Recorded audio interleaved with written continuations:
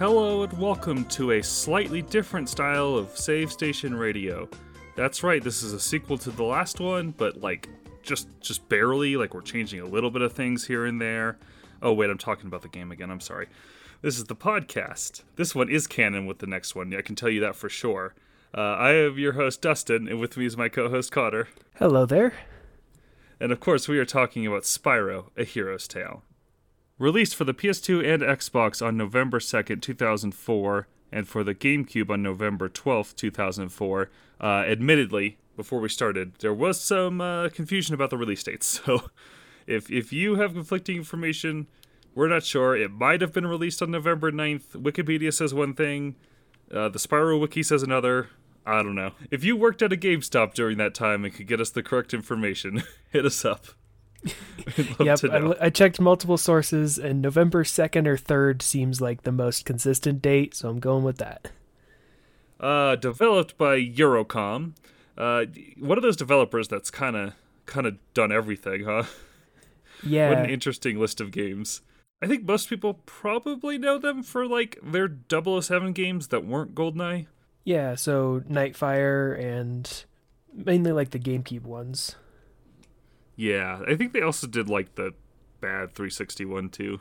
So they've been doing stuff for a while. This is not their first platformer though. They did one of, I can't remember which one of the PS2 Crash Bandicoot games.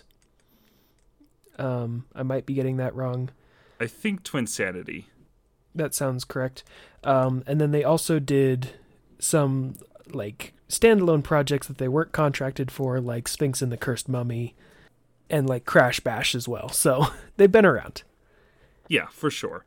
But you looked into some of the development for this game for us this episode, so why don't you take it away? Yeah, some information. Some information. Yeah, not much is known about the development of this game. Obviously, Eurocom's been around a while, and they've done a lot of things, but this one, there's just not a lot of development history documented anywhere. I did find some things, so thanks to a user on redump.org, just known as User7 for all I could see, they found a CD, a compact disc, in Australia, or it was just an Australian CD, and it had a bunch of design documents and assets on the CD for this game. So they dumped that online, and thanks to that, we actually have some design documents from around July 2004. Very cool. Yeah, so big ups to, I guess, User7. Shoutouts to User7. They dumped a bunch of other stuff on that site too, so. And I'll put a link to that, and then there's also a picture of the CD, which is just a generic-looking CD with Spyro assets written on it in Sharpie. And I'll also link PDF documents where you can see all of the design documents. I scrolled through them. I didn't read everything on them because that started to get boring, but some of the notable things I found was the game was originally titled Spyro the Dark Realms, and they have a whole logo for that as well. It's unclear when the title changed to A Hero's Tale, because the design documents are all dated, but some of them that are dated the same day, one document will have the Dark Realms and the other one will have A Hero's Tale. So I'm not sure when it changed, but somewhere in there it changed. Interesting. Some other notable things, all the documents for each of the areas, that's how they're split up for each of the levels, they have their references listed. So, things they were inspired by or things they wanted it to look similar to. These range from movies such as Indiana Jones and Star Wars, to other games like Ratchet and Clank and Jak and Daxter are cited, as well as past Spyro games, mainly Spyro 3. In document Realm 4D, which is for the Dark Mine level, it cites Star Wars Episode 2 Factory and Foundry, parentheses, where C-3PO gets seriously messed up, is the full description there. Okay. I love seeing that where you see that, this might be a business document, but they're still having fun with it. Oh, for sure. And then the other noticeable thing was the boss in Neptune was originally just called the Mer Queen in these documents. The name was probably changed later. Interesting. Yeah, not a ton here to go off of. Yeah, if you want to look through the design documents, again, I'll link them down below, but yeah, that's about all the information I could find on this game, so...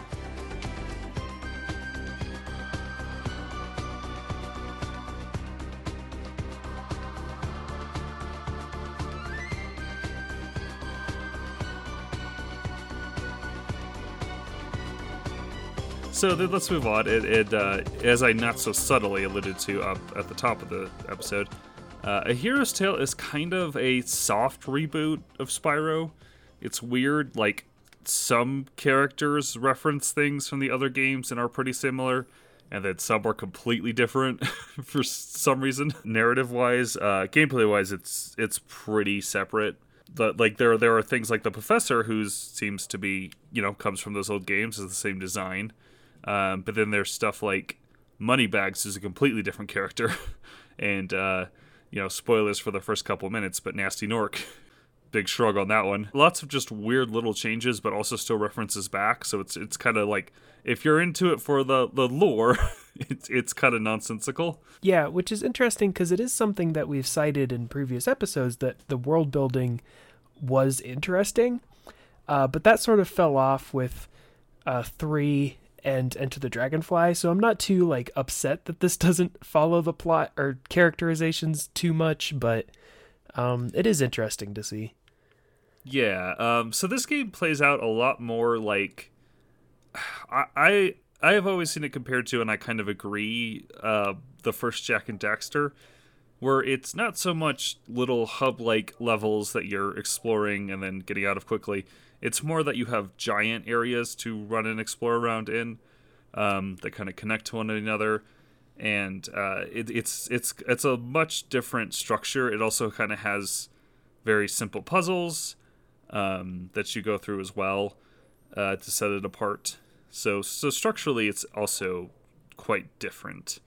Yeah, I mentioned that there is still levels, so to say, but they're not really levels. It's mainly like you have 4 distinct hub worlds that then branch off into other hub world feeling areas. So there's 3 hub worlds stitched together for each of the zones.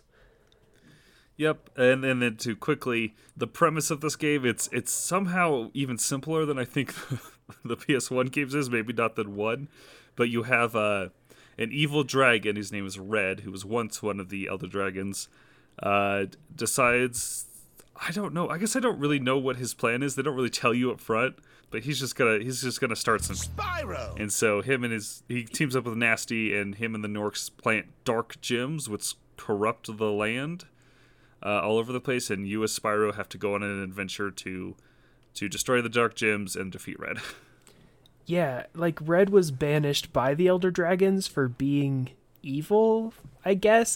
It wasn't really clear what he did before that, but then I guess he's just upset for being banished, so now he's doing more evil stuff. Yeah, it doesn't really give you a reason other than bad guy doing bad things. Okay, sure. Yeah, not that it needs a complicated plot, but there you go. Yeah. Well, let's transition to that then and give our thoughts on that, on the game as a whole. So, what do you want to start us off? Oh, you want me to start it off? All right. I am not a big fan of this game.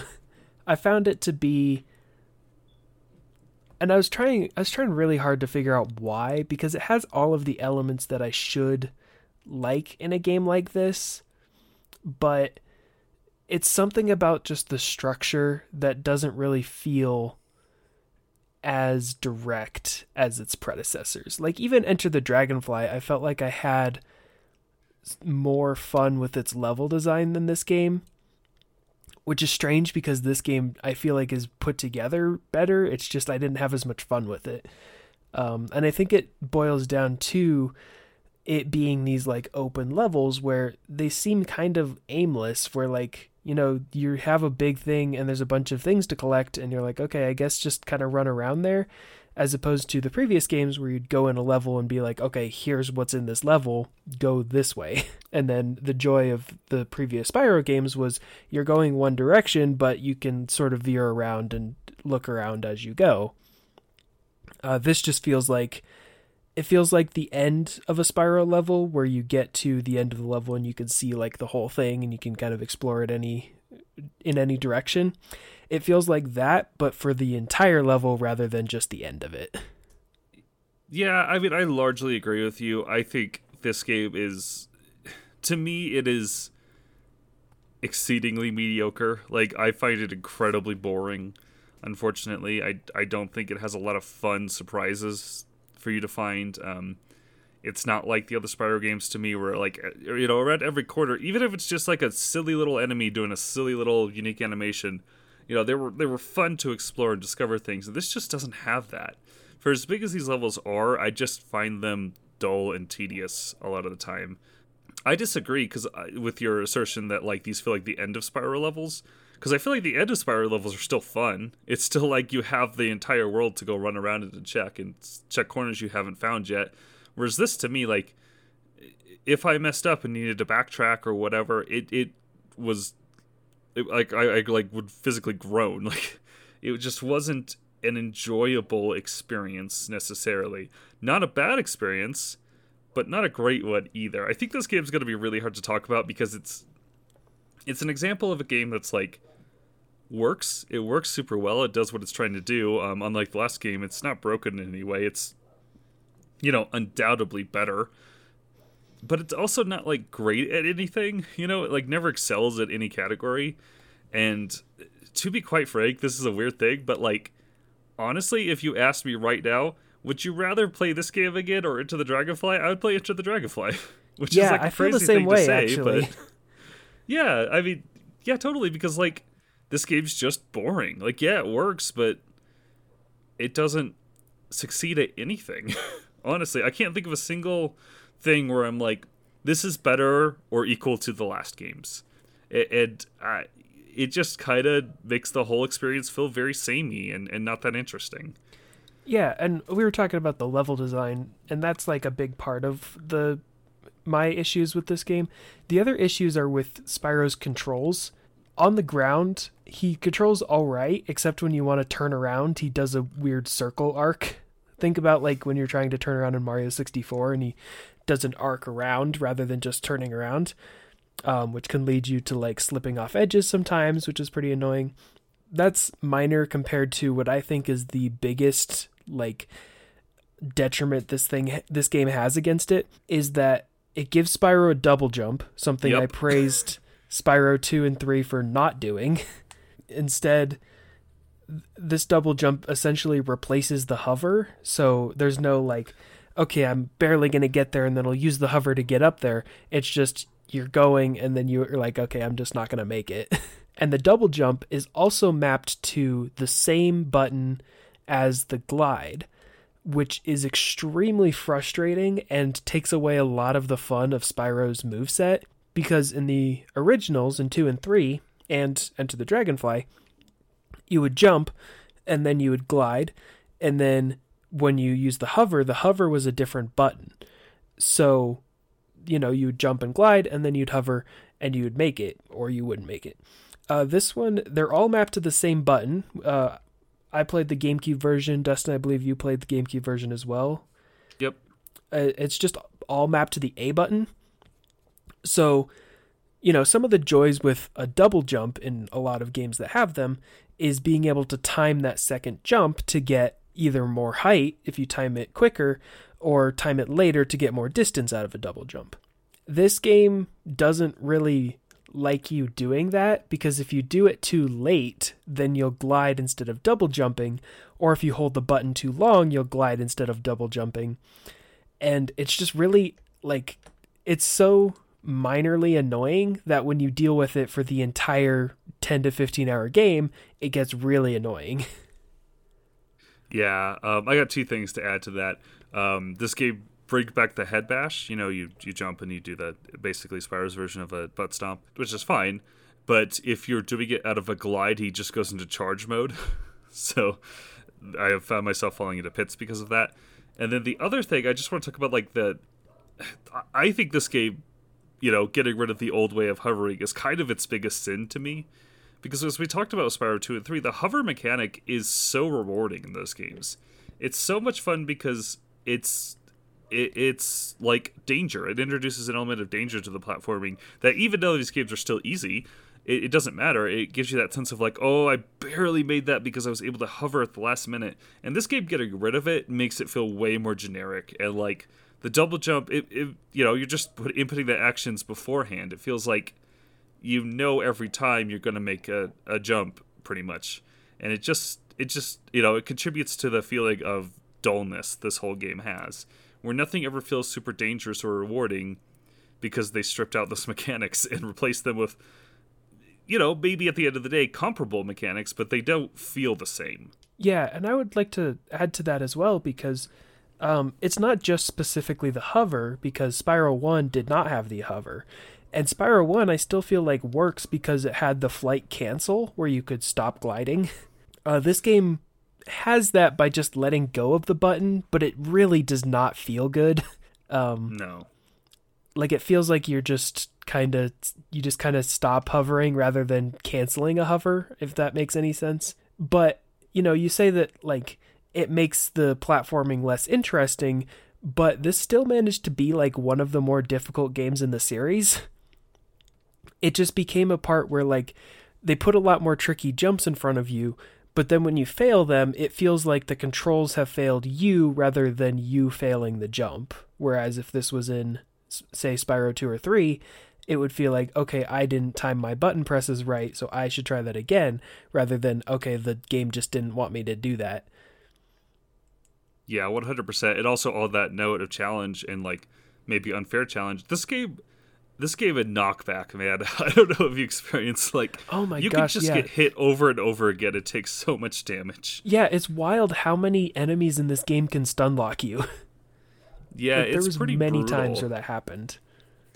Yeah, it doesn't feel great. And then just all the area feel, like, I think the basic movements, they also kind of mess up the charge, or the charge feels really nerfed to me. Even though it functions the same, it just, like, it doesn't carry the same weight or speed in its feel. It feels like Spyro's kind of leisurely pouncing to me, like he's not really... It doesn't feel like there's a sense of urgency behind it, even though it is faster. Yeah, I just feel like it just contributes to this feeling of, like, yeah, these mechanics work for the most part, but they're not as interesting, and yeah, every once in a while they will screw you over. I will give this game credit out of the way. It doesn't have a live system, so yeah, that was very appreciated. Yeah, definitely. That would have made this game that was kind of mediocre into a really frustrating experience. So I'm glad that that's not there. It does mean that there's no real penalty for dying other than being teleported back to your checkpoint. So in certain boss fights, when there were checkpoints and I was running low on health, I would just intentionally kill myself to give myself more health for the next phase. Mm-hmm. Which, is not something that a game developer likes to have, but I did not mind being able to do that. Yeah, I honestly, I don't mind an easy game. I don't think that's not the issue here. Like, you could still have an easy game with great control, Look at the previous Spyro games. Yeah, and, like, I have said on here before, I don't like lives. I would be happy if video games just didn't have them. I think they introduce unnecessary frustration into the experience, easy or not. It's either you have a billion lives by the end of the game, but they don't really matter anyway, or you're constantly losing them and having to lose progress because you had to restart levels or whatever. So, whatever. I think not having lives here is a plus, but it doesn't change the fact that, like, this game's controls aren't great, and like, it just makes it mildly more doable, which is fine. But yeah, I'm not a huge fan of it. The other thing they did that I think kind of nerfs the exploration, honestly, is they changed the way gems work. Yeah. They are now no longer a collectible so much as they are a currency, which means that they respawn. It means that you find them all over the place. They don't feel special when you pick them up. Now you take them to Moneybags' shop, because now he has a shop. He's not just an obstacle in your way. And you can purchase upgrades for Spyro and, like, extra health and extra ammo, and it's fine, but it doesn't have that same feeling of, like, urgency that Moneybags in the past games gave you, where even if it was never really an issue, you always felt like you should be going out of your way to collect the gems, because who knows, what if you ran into Moneybags and you didn't have the money for him? You wanted to always be stocked up. And this game doesn't really give you that vibe, I think, with the gems, which I think is a failure. Yeah, and even if, because we mentioned before when we were talking about, games that had money bags in them, it would sort of give you an incentive that you didn't know when he would show up, so you're wanting to collect all the gems you can. I think a big driving force of that for me was seeing how many gems are in the level and just knowing that I could go for that. Like, it's knowing that there's an end to it and that every time you pick up a gem, you're moving closer to a goal. And that was enough motivation for me to collect the gems. It meant that I didn't need as many gems as I had for the certain locks, but it felt good to collect them. It's like, okay, if I don't break this chest or go over here and find this secret, I can just find it like later on, or I could just kill an enemy that I've already killed because it'll still drop gems. Like, it's not really an issue. Yeah, it makes that collectible almost meaningless, especially towards the end of the game when you just have so much money. You have all the permanent upgrades and you don't really need it anymore. It did a thing where, like, this game has chests which can contain some of the major collectibles, or every once in a while it can contain more gems, and every time I got gems from those chests, it was annoying. Like, yeah, I was like, oh, really? Yeah, I was like, this is useless to me, and now I have to go buy another key, because you have to buy keys from moneybags to open chests. Yeah, I think they're technically lockpicks, but it was super annoying when you'd use a lockpick to open a chest, and then it would give you less money than it would cost to buy a new lockpick. Yeah, which again doesn't really matter, but it takes it takes that like fun little collectible dopamine hit out of your brain when you're like, oh, well, that was disappointing. Who cares? Even worse is with those chests would give you ammo, by the way. Which ammo in this game kind of works like with the old games when you pick up a rock in your mouth and you could shoot it, except it's way worse and like almost useless. Yeah, I never found a use for it. I would try and use them, but I would just always miss and then run out of ammo and be like, okay, that was pointless. Yep, I also never found a use for them this playthrough. They just kind of arc in a weird, unnatural way, and so it's like hard to hit enemies with it. They don't really break open chests, as far as I could tell. So it just seems like, why is this here? And you get them. Okay, we should probably explain. And I will compliment this game again. It does address one of my complaints with Enter the Dragonfly in that it gives you breaths again. They've introduced that mechanic again, but now it does actually involve them in the puzzle solving, which is nice. Granted, I don't think there's not that many interesting puzzles, but it's there. And for each breath, you get separate ammo that you can shoot out in a first-person view, and none of those ammos were good. Yeah, useful. I would honestly think this would be a pretty simple fix, though, because whenever I wanted to use the ammo, I wanted to use it to hit an enemy that was too far away. But that's not really how it works because the arc doesn't actually go that far. So if they just changed it to where the ammo shot directly straight and just didn't like have a limit, then that would be a lot better. Because then you would be incentivized to use it to deal with enemies from afar that you wouldn't want to get up close and use your breath on. But that's not how this works, so I just didn't use them. To illustrate this, imagine it like grenades in a first-person shooter, like, if Master Chief or Call of Duty man, and that like that kind of arc, except if Master Chief or Call of Duty man was was like a little depressed and slow that day, and the arc was just like really pitiful. Like, that's what it's like. And also, you were only dealing with, like, one dude at most, and the explosion radius was not as big as you want it to be. It's really bad. Like, I genuinely don't know why they're here. I will say the other breaths, though, you get lightning and ice returning from Into the Dragonfly, and then new water. Water's pretty useless. Like, there's some water wheels you activate, but other than that, it's not really... more useful than the bubble from Enter the Dragonfly, but it's still about as situational. Yeah, the lightning is, the lightning one, you can activate switches with it, and certain enemies can only be killed with it, so that's nice. I think that addresses one of my complaints. And then the ice one acts similarly. There's a move in this game, it's like a pole spin thing. I'm not sure what it's officially called. It's where like Spyro can grab a pole and swing around. You can grab another one. Think like I don't know, the bowls in Sonic Adventure 2 or Psychonauts, stuff like that. And there are some that are just like water geysers that you can freeze, which is kind of neat. Like that's not a bad idea at all. It does kind of give the game a light Metroidvania kind of feel, which is not a terrible thing if the world was more interesting to explore. Yeah, if I felt incentivized to go backwards. Yeah, totally. I think we've pretty much covered all the breaths and abilities. Are we missing anything? Yeah, I think the breaths are probably the best part of this game, honestly. Yeah. When I got into it, specifically like towards the final levels, I found it to be really interesting to see like what was the better strategy for taking care of certain enemies. Obviously, there's some enemies that can only be killed with a specific breath, but some enemies you can deal with more efficiently with different breaths or combination of breaths. The big example being the shielded enemies. These have been in previous Spyro games as well. They're the ones where you have to charge and then flame. I found it really useful to use the ice and then just charge them, because then you don't have to deal with their armor at all. And it's a lot safer and easier. Same with certain enemies that like will attack you if you just get too close. The ice was useful for that. The electricity has a longer range but takes longer to kill, so you don't want to use it in like swarms of enemies. Yeah, so they have enough differences that dealing with enemies with the different breaths was engaging enough to warrant them. They're not just like keys for puzzles. They can be used elsewhere.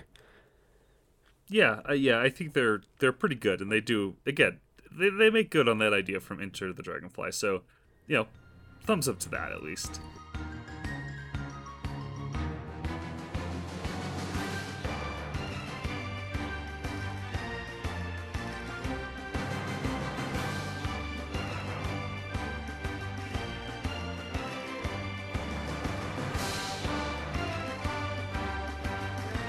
This game introduces other game types, gameplay styles, like Into the Dragonfly did. And Spyro 3 did. Yeah. So including other characters. So making a return is Sergeant Bird. I'm just going to say it up front, is the best one of these. He now replaces Spyro in the flying levels. So now you fly around with him and complete the objectives. He gets a jetpack and his rocket boosters. So, you're firing rockets the entire time, and with the exception of his second level, I think they're all pretty fun. It's honestly probably the best part of this game, full stop, in my opinion. And that's not saying much. Trust me. Yeah, I enjoyed his stages, or his stage, rather. This was the only one out of these 5 that I didn't 100% complete, because I just got too bored with it. So whenever a side character showed up and it was optional, I'm like, okay, cool, I'm just not going to do this. But I did one of his stages, and I did both variations of it, and yeah, it's a lot of fun. It gives you a little bit more control of your speed than the Spyro stages did in previous games. But you still have to like find a good path between objectives and deal with enemies, and yeah, I had a good time with those. Yeah, they're pretty alright. The second stage, I will say, is just so big that enemies get called out in the distance. So like, oh, that's annoying. There are flying birds, and the stage is really massive. So if you're just missing one flying bird, it can be a headache. But his other levels are pretty good. Next we have the worst character. It was Blake the Mole. A newcomer. Characterize this as Agent 9 style levels. And as much as I complained about Agent 9 on the PS1, Blink is worse. Oh, for sure. Yeah, it's like a similar gameplay style to Agent 9, which is this like third-person shooter / platformer. You're kind of exploring and shooting things. Imagine if you're playing an Agent 9 stage, except it was like twice as slow, and the levels were not as interesting. Yeah, and to shoot, you have to go in first person, stop, and also there's a lot of platforming, and yeah, it's incredibly stiff. Yeah, these are the levels that I was like, for sure, I'm avoiding these. Like, if I can. I did the first one, and then I was short on gems, so I had to do the second one, but after that, I was like, no more. No more. I was short on gems when the second one came around, and I'm like, you know what? I'm going to find those gems elsewhere. And to be clear, we were talking about the main collectible, light gems, not the ordinary gems, which they ruined. Blink's levels just aren't fun. They're really frustrating. Any little thing can knock you down, and the jumping is incredibly slow, which makes like even simple jumps harder than they should be. Yeah, they're incredibly time consuming and not. They all take interesting. place underground, so everywhere looks kind of the same too. So it could just be visually kind of boring. Yep, totally. Sparks comes back as he did in Year of the Dragon, but now instead of top-down levels, we get sort of Star Fox style tunnel shooters. These are okay, except for the knockback issue comes back here and makes them harder than they should be. But for the most part, they're fine. They control fine. Side note, I hate how they handle Sparks in this game as a character. It really annoys me. Yeah, Sparks' voice, especially where he does the little like zippy sounds that he did in previous games, except then he also talks normally. It's like, what is going weird. on? You said the Star Fox style stages control okay. I thought they controlled like awful. I'm a pretty big Star Fox fan, and I have played other games that are not Star Fox that are in this same genre. This is abysmal. Like, it is so difficult to see where you're shooting because Sparks is so big on your screen, so he actually obscures a lot of the enemies. And then add to that the lack of invincibility frames, where if you're hit with a swarm of enemies and you have like 4 hit points, you're just gonna die anyway. Like, it doesn't matter. Yeah, it's totally like it's the problems of the rest of the game with how enemies hit you and stuff, but compounded. Also, not helping is that some of the enemies will like blend into the background, so you just can't see them. Oh yeah, that's kind of a problem with Blinks as well. Yes. Then we have Hunter, who is, again, another slow third-person shooter-style character. He has his bow and arrow. I found him slightly more tolerable than Blinks, I think purely because he's normally outside, or at least in brighter conditions. I think one of his levels is outside, and the other one's kind of in caves, but they're like snowy, bright lit-up caves. So it was slightly more tolerable to me. And his levels are fine. They're fine. Yeah, and his moveset is more fun because it's a little closer to Spyro's. Like, he has a lot of the same moves. But then having that ranged ability and being able to shoot pretty far, like, you could see enemies from pretty far and be able to hit them. I found his levels to be more enjoyable than I expected. It still didn't make me do any more than was required, but it was all right. Yeah, it's not terrible. Then Spyro gets his 2 unique mini games of his own. He gets these like monkey ball kind of esque levels where you're rolling around in this little ball. Mostly used to transition you. There's one I think that's just purely to get more collectibles. But for the most part, these act as transitions between levels. There's only I think 3 of them in the game, so they're not that prevalent. They're okay. Oh really? I only did 2 of them. You have to do 2 of them. I think the other one's optional. Yes. Okay. Yeah, I did not find the other one. Yeah, I think it's in the sky level. Yeah, they're fine. And then the last one is a turret sequence, which also, surprisingly, I find to be fine. I mean, yeah, it's a turret sequence, but like it's not necessary, but it's not awful. No, it works fine, and I honestly think they're okay because they didn't make them like on rails, like we're moving through a thing, and you fail it that way. It's more like tower defense-y, where you're just defending objects from waves of enemies. So I actually found some enjoyment in them, admittedly. For as much as I feel like I've complained about turret segments on this podcast, this one was fine. Yeah, and they throw a lot of enemies at you, so it always feels like there's something happening. There's no dead spot where you're just kind of sitting there. Yeah, and you got a radar too, so if you miss an enemy, like it tells you exactly where it is, so it never becomes too frustrating. So it's acceptable. We kind of covered the collectibles, the dark gems that Nasty Nork and his minions plant all over. Those are your like main like progress and blocking collectible. You just smash them with your head bash.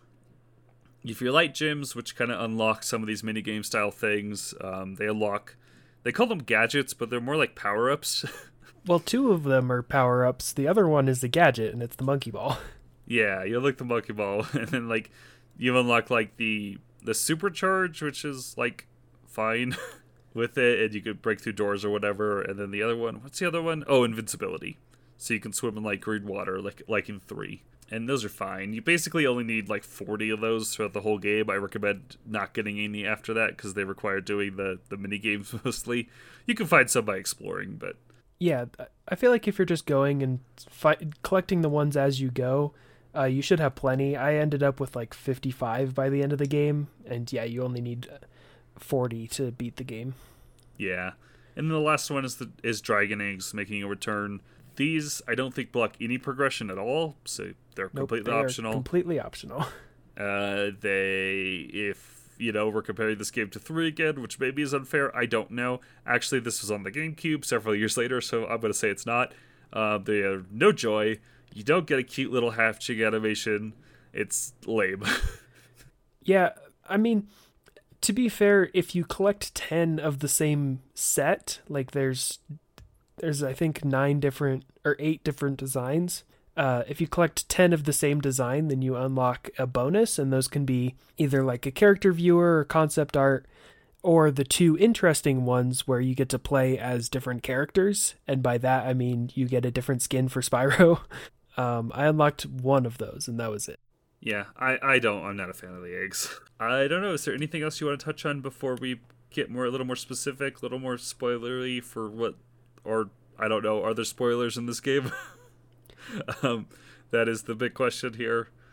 Yeah, well, we'll talk specifics. The dark gems being the main, like, progression items, I feel like are really strange because going back to you kind of comparing it to a Metroidvania, a lot of the way I found them was just by looking at my map, which you have a map.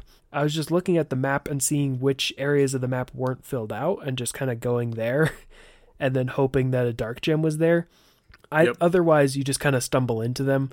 Compare these to like the talismans in 2, where you're like, okay, I have to go to this level and I know there's a talisman here, and then I have to make it to the end of the level and get the talisman, and then I can progress. I feel like those were a better way of doing it, even though they were ultimately unnecessary, and a lot of people don't like the talismans in 2.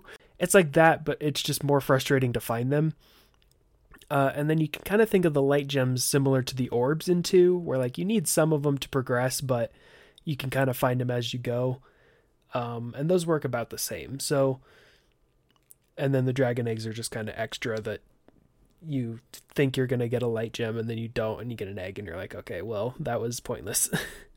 Oh yeah, every minigame, by the way, you have to do it twice. There's an easy version and a hard version. The first version, they always just give you a dragon egg. Which is like, thanks. Yeah, so if you're wanting gems, you have to do the stage twice because the second one gives you the gem. Yeah, and it's a harder version. Okay, yeah, I'm going to discuss story and specifically Toad in our spoiler section. If you care, there's like no spoilers in this game, so whatever, but we're going to move on to that. Do you have any thoughts about the music? It's all right. It's music. I didn't remember any of it. It's nowhere on the level of any of the previous ones, but it's not bad. Yeah, it's fine. It's not Copeland. It's not Copeland. It's a lot more melodic than previous Spyro games were. The previous ones were a lot more like percussive, and they use a lot of different percussion instruments and then a lot of layering. This one feels a little bit more standard, where it's just, a melody, harmony, percussion, bass, that kind of stuff. So it's all right. Yeah. And then I will comment and say, I actually like the way the environments look in this game.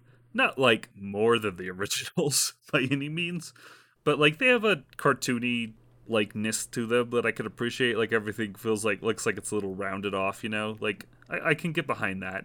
I don't love how the characters look, to be honest, but like the environments themselves, I kind of like. Yeah, I feel like they do. I enjoyed looking at it more than I did look at Enter the Dragonfly. Even though Enter the Dragonfly was more detailed, I felt like that was a little bit to its detriment. Yeah, no, I agree. Like there's a fun like whimsicalness to them, like especially the first area with like the sort of green hills and stuff. It looks nice. Yeah, anyway, let's get a little more specific.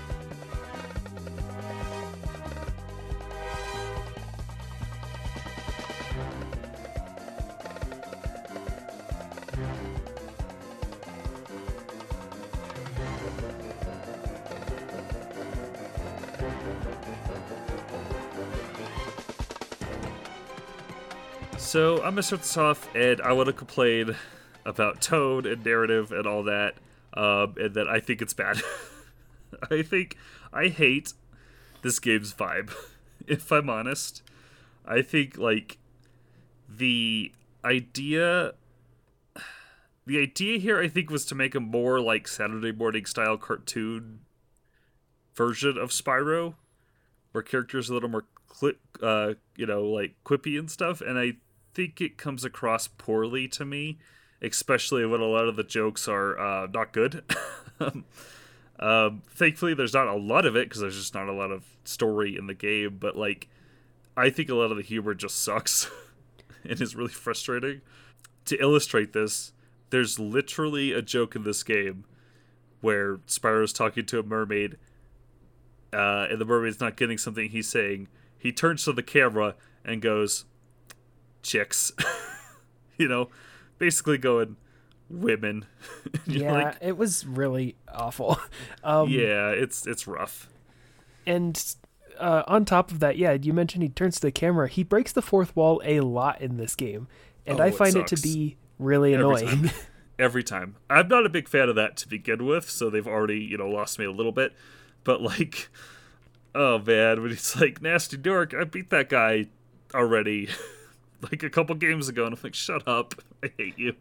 Yeah, it's like, oh, I know how this, or like, oh, Spyro's alive, otherwise we would have reverted to a last save. It's like, oh, okay, what a way to take away all tension in this moment.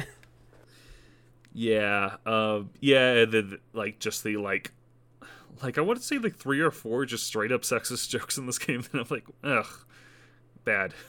This is bad. I also want to talk about the voice acting, because this was the first game to replace the voice cast. Yep. And I find some of their performances to just be, like, annoying. Specifically Spyro. I feel like his voice kind of doesn't really land on any specific Spyro voice. It just kind of feels like they're just reading lines. Yeah, I think it's fine. I honestly think, because I agree with you, but personally I feel like I would like it better if they nailed the jokes. Like, I feel like, again, it's that, like, Saturday morning cartoon, like, kind of bratty, like, annoying kid voice, which, ironically, is something they moved away from with Spyro 1, if you remember. Yep. Which, I don't necessarily hate. I think that can be charming, but they don't nail it here. And I understand this is old, but I still think even at the time this was released, I don't think, like, this would have been a funny game. Like, it just had me rolling my eyes most of the time. Think less of the tone of, like, a Sonic game and more of a tone of, like, a Gex game. I mean, sure. I haven't played Gex, but from what I've seen, I think Gex is probably funnier. Yeah. I mean, genuinely. It never got me to smile with any of its jokes. I think that's just, like, the worst thing I could say about it, as I was just nonplussed the entire time. Which is actually frustrating because you can't skip the dialogue in this game. Oh, really? I guess I never tried that. Yeah, That's annoying. You can't fast forward the text speed, and you can't skip the dialogue, which when you go through the same dialogue segment twice because you talk to an NPC too many times, then you want to skip it and it doesn't let you. Or if you're someone like me who reads faster than the voice actor can voice the line, then I want the text to all be there, and it just doesn't. You have to wait for it to slowly fill out. I'm like, oh, that's so annoying. Yeah, I just think, like, beyond the simple narrative, it just doesn't have any... There's no moments here where I was like, oh, that's interesting, that's neat. Well, you know what, actually, I will give the bit where Spyro gets captured and then you're Hunter... That's kind of alright, I guess. It's little alright different in concepts, but then Hunter spends a little bit just helping out Bentley, who shows up for no reason. Oh, and then Bentley. It's like, okay, I guess we'll just go. Like Spyro's not in any danger, so we might as well just dick around as Hunter for a little bit. Yeah, man, Bentley. Poor Bentley.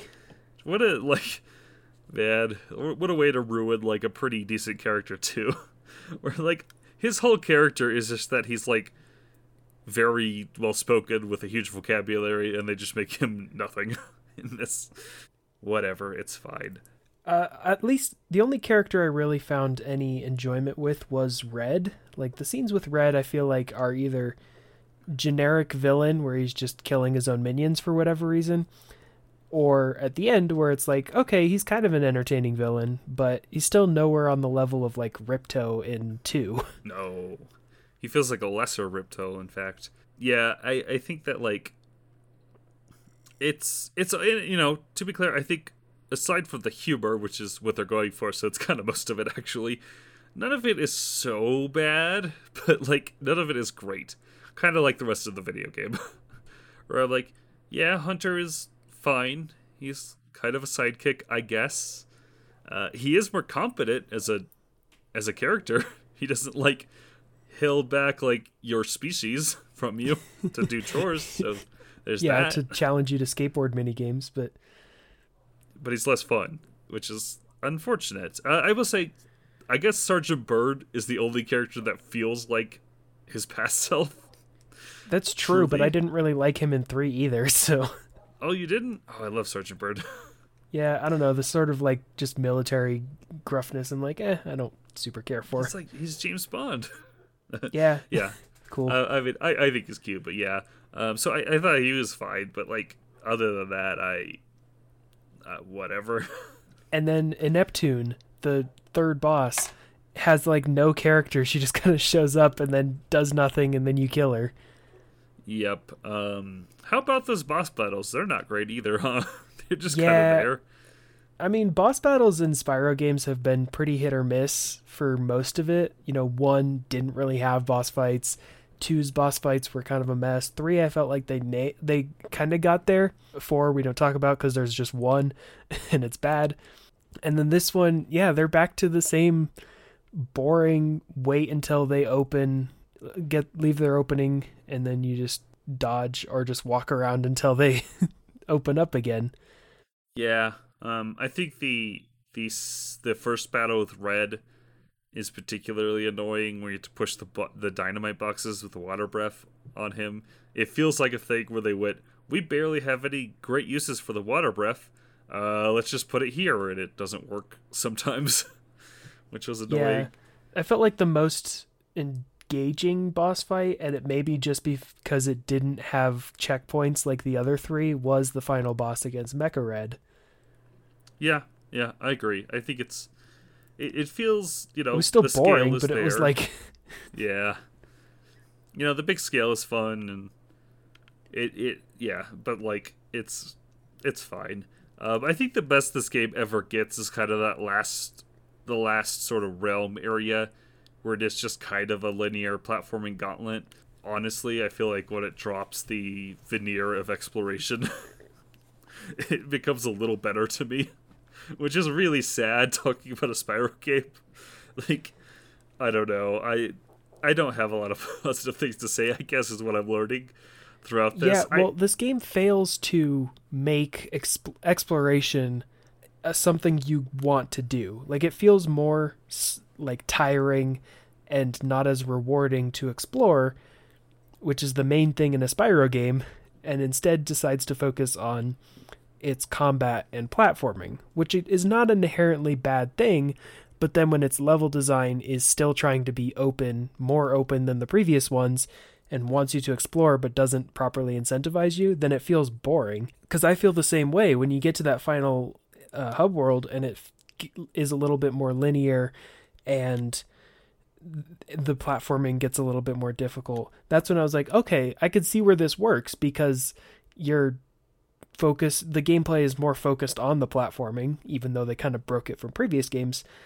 It's like, that's kind of the more fleshed out thing, and I have a clear direction, so go that way. Which doesn't excuse some annoying parts, like the gauntlet of moving platforms towards the end, like above the lava, where it's just these like really slow moving floating rocks, and it sucks. It's just so boring. You say that when there's like 3 of those moments in the last level. Like, okay. Yeah, there's just a bunch of little things like that pepper out throughout that don't make it enjoyable. I do want to comment on, because I just mentioned it, these levels are big.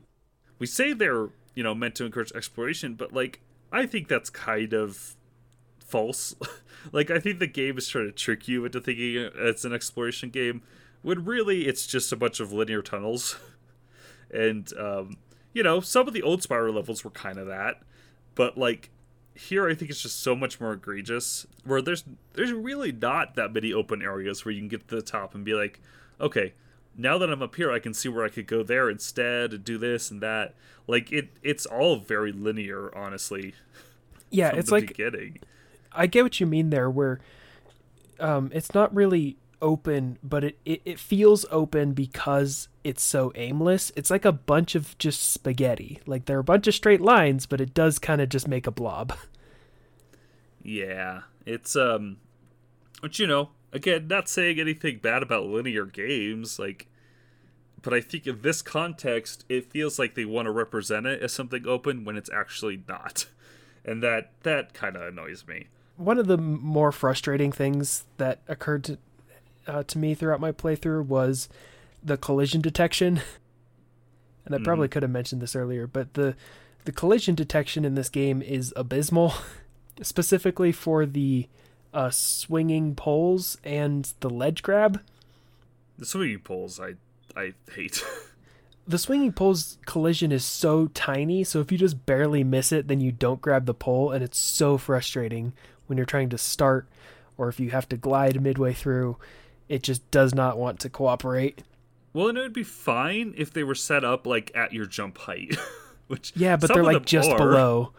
But yeah, they're just either, like, just below or way below, and it's like, you have to, like, time it, and, like, it doesn't feel good. Yeah, I spent 30 minutes on, like, one section because I just could not land the first jump, and I had to swim all the way back around and then try and jump, and I couldn't connect to it, and then later on it requires you to glide through, and I was like, okay, this is awful. And then the ledge grab just decides to work whenever it wants to. Like, it's there, but I would not rely on it. I mean, I think the fact that this game has a ledge grab is... Like, the fact that they thought, we need a ledge grab in the Spyro game because we took out the hover mechanic sucks so bad. Yeah. It's just such a shame.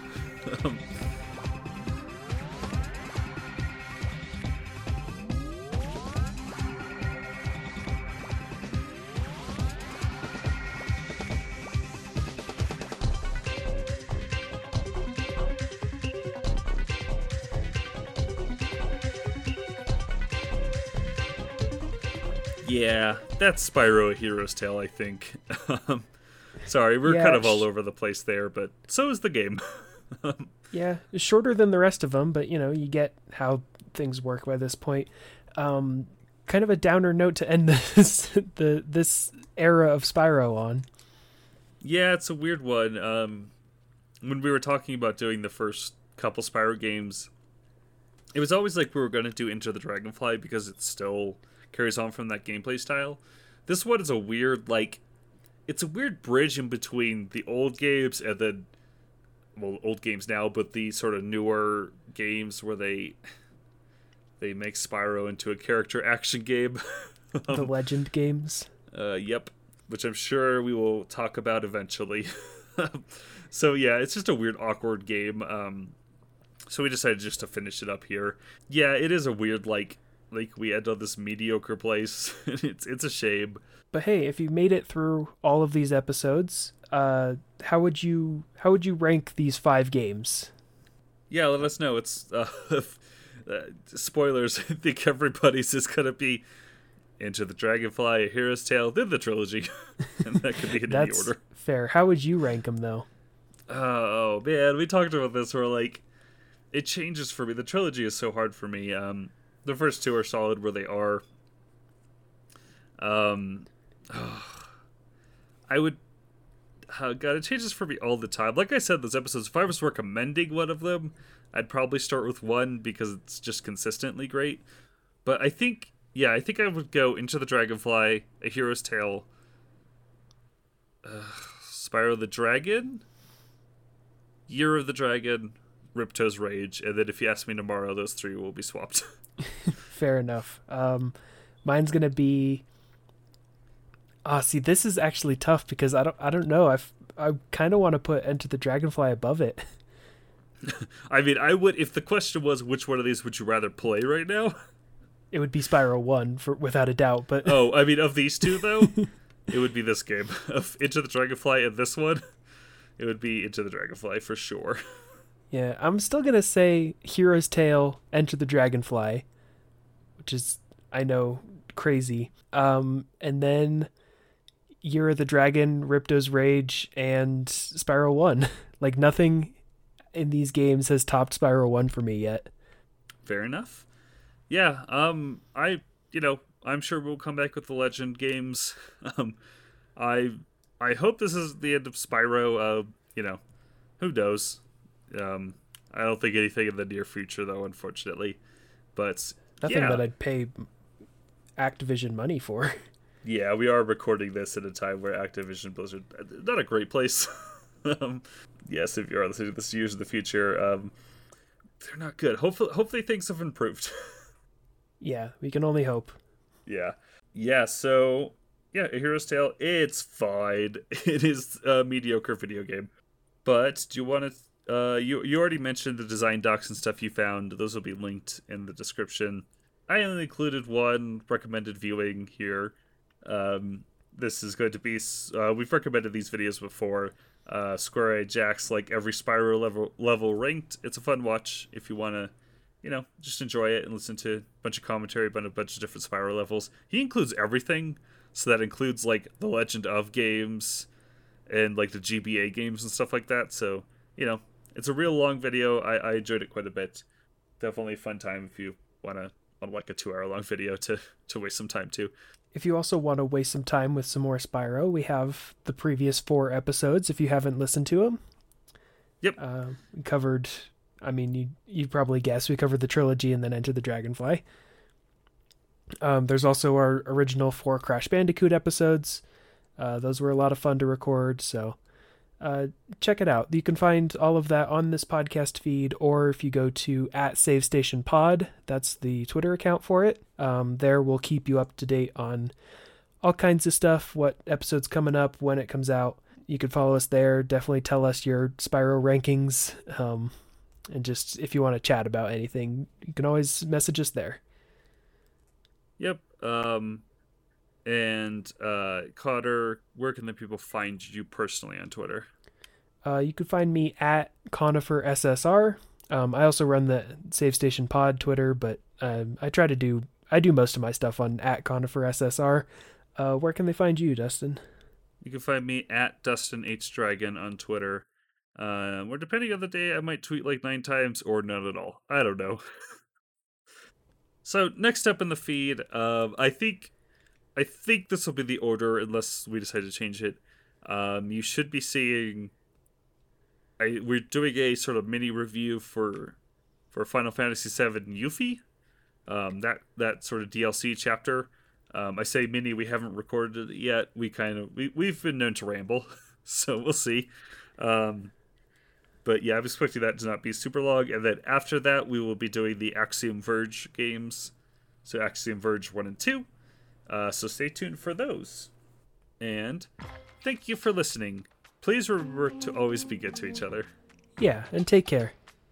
Bye.